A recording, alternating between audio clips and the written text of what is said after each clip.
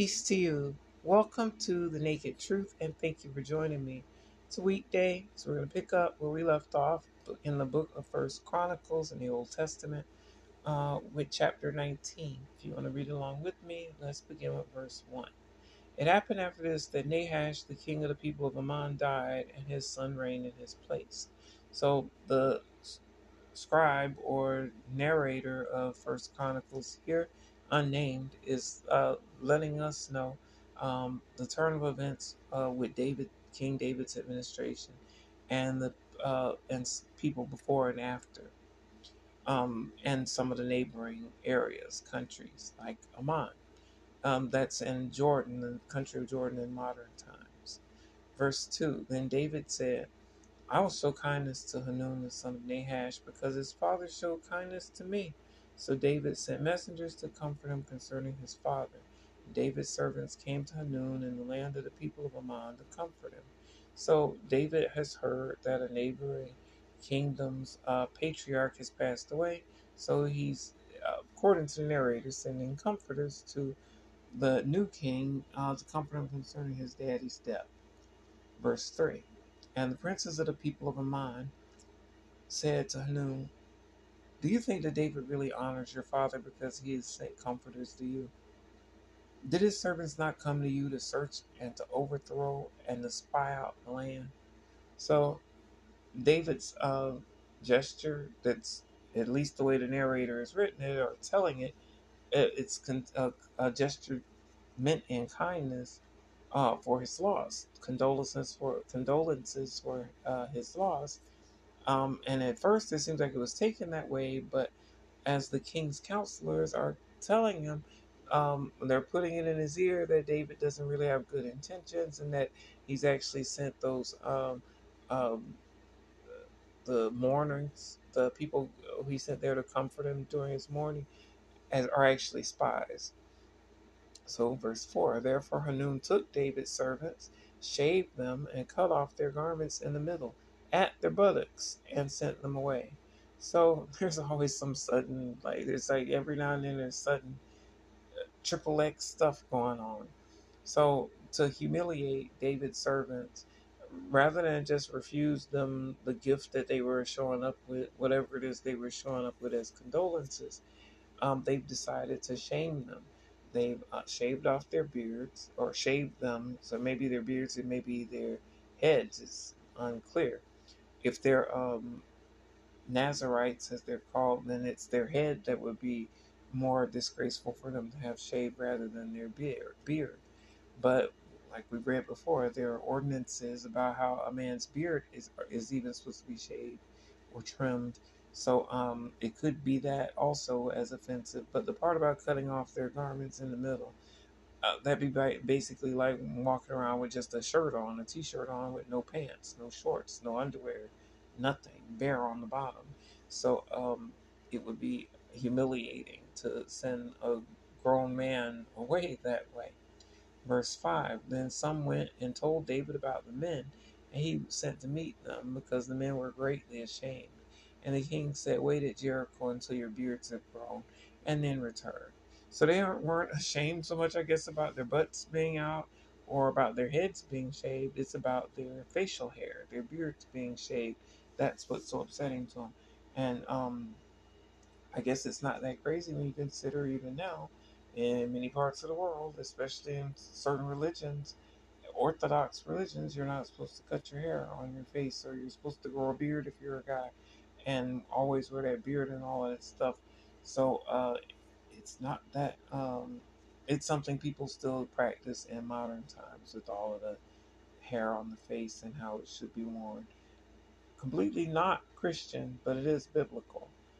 Um, so he's basically told the people, the delegation that he sent, okay, just hang out there until your beards grow back, and then you can rejoin society. Nobody has to know that you went through that shame. Verse 6: When the people of Ammon saw that they had made themselves repulsive to David, Hanun and the people of Ammon sent 1,000 talents of silver to hire for themselves chariots and horsemen from Mesopotamia, from Syrian Makkah, and from Zobah. So Mesopotamia is it's also known as Aram Naharaim, and it's an ancient region. Like it still exists now. It's just not called that anymore. It's broken up into different countries now. Sort of like how the Soviet Union used to be a block of nations. Now it's um, it's a whole bunch of different countries. So similarly, that's what Mesopotamia was, and that's who, rather than just accept the gift in goodwill as it was intended, or at least the way it was presented, they instead decided to go for war. They shamed the delegates by cutting off their hair, cutting off their clothes, sending them back half naked, and now even going further, spending money to hire another army from another country to help intervene and work on their side. All for someone who was trying to send them a gift, a consolation gift, if that was really how it was intended. Verse 7, so they hired for themselves 32,000 chariots with the king of Makkah and his people, who came and encamped before Medeba. Also, the people of Ammon gathered together from their cities and came to battle. So you can see it's a war stirring up, and the people are gathering on their lines. Verse 8, now, when David heard of it, he sent Joab and all the army of the mighty men. So, word has gotten to David and his kingdom in Jerusalem.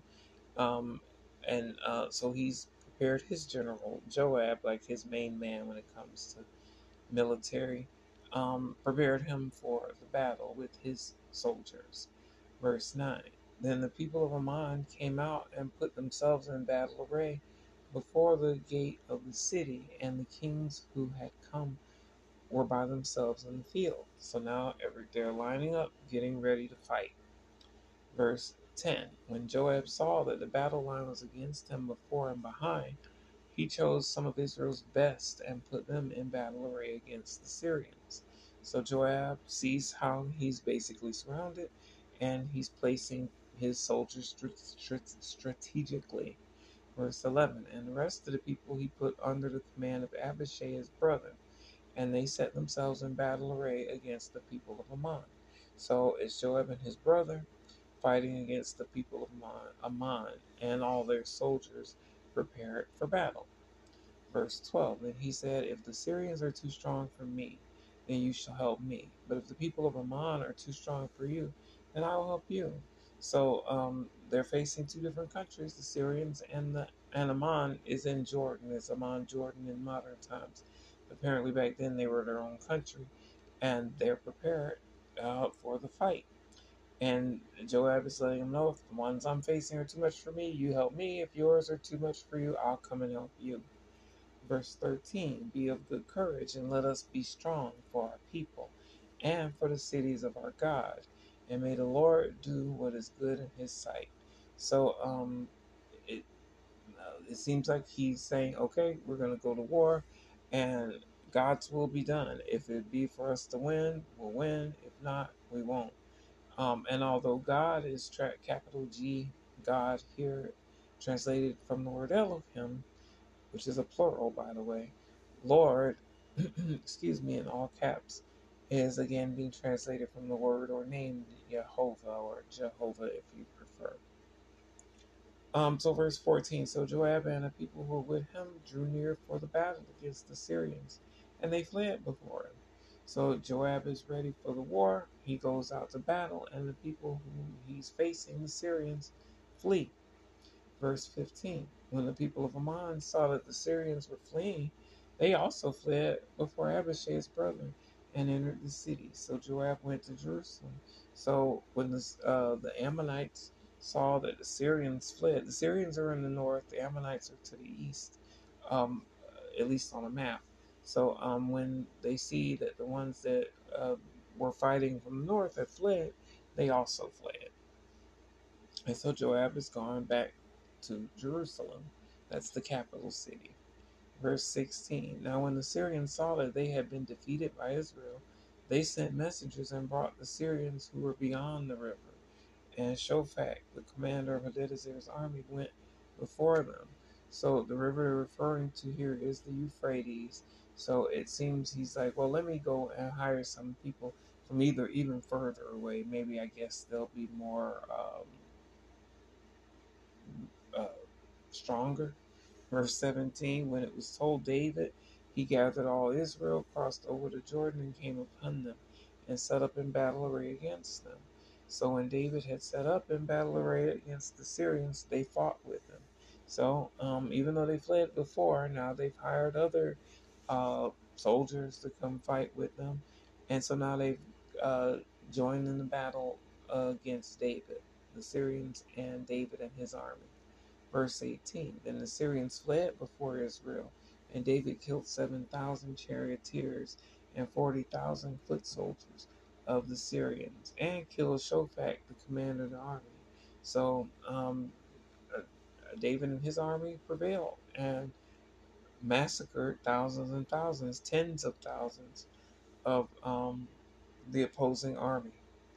Verse 19, and when the servants of Hadadezer saw that they were defeated by Israel, they made peace with David and became his servants. So the Syrians were not willing to help the people of Ammon anymore. So when they saw they were beat, they gave up and surrendered. And the Syrians no longer were willing to align themselves with the Ammonite army anymore, at least in dealing with Israel. I guess they felt like, well, they'd be in it alone. Why keep having them as allies when they leave you alone in the field? But that was the last verse. So that's where we'll end this reading. As always, thank you for joining me for the Naked Truth. I hope it's a blessing for you and that you'll join me again. I love you. I'll see you next time. Peace be with you.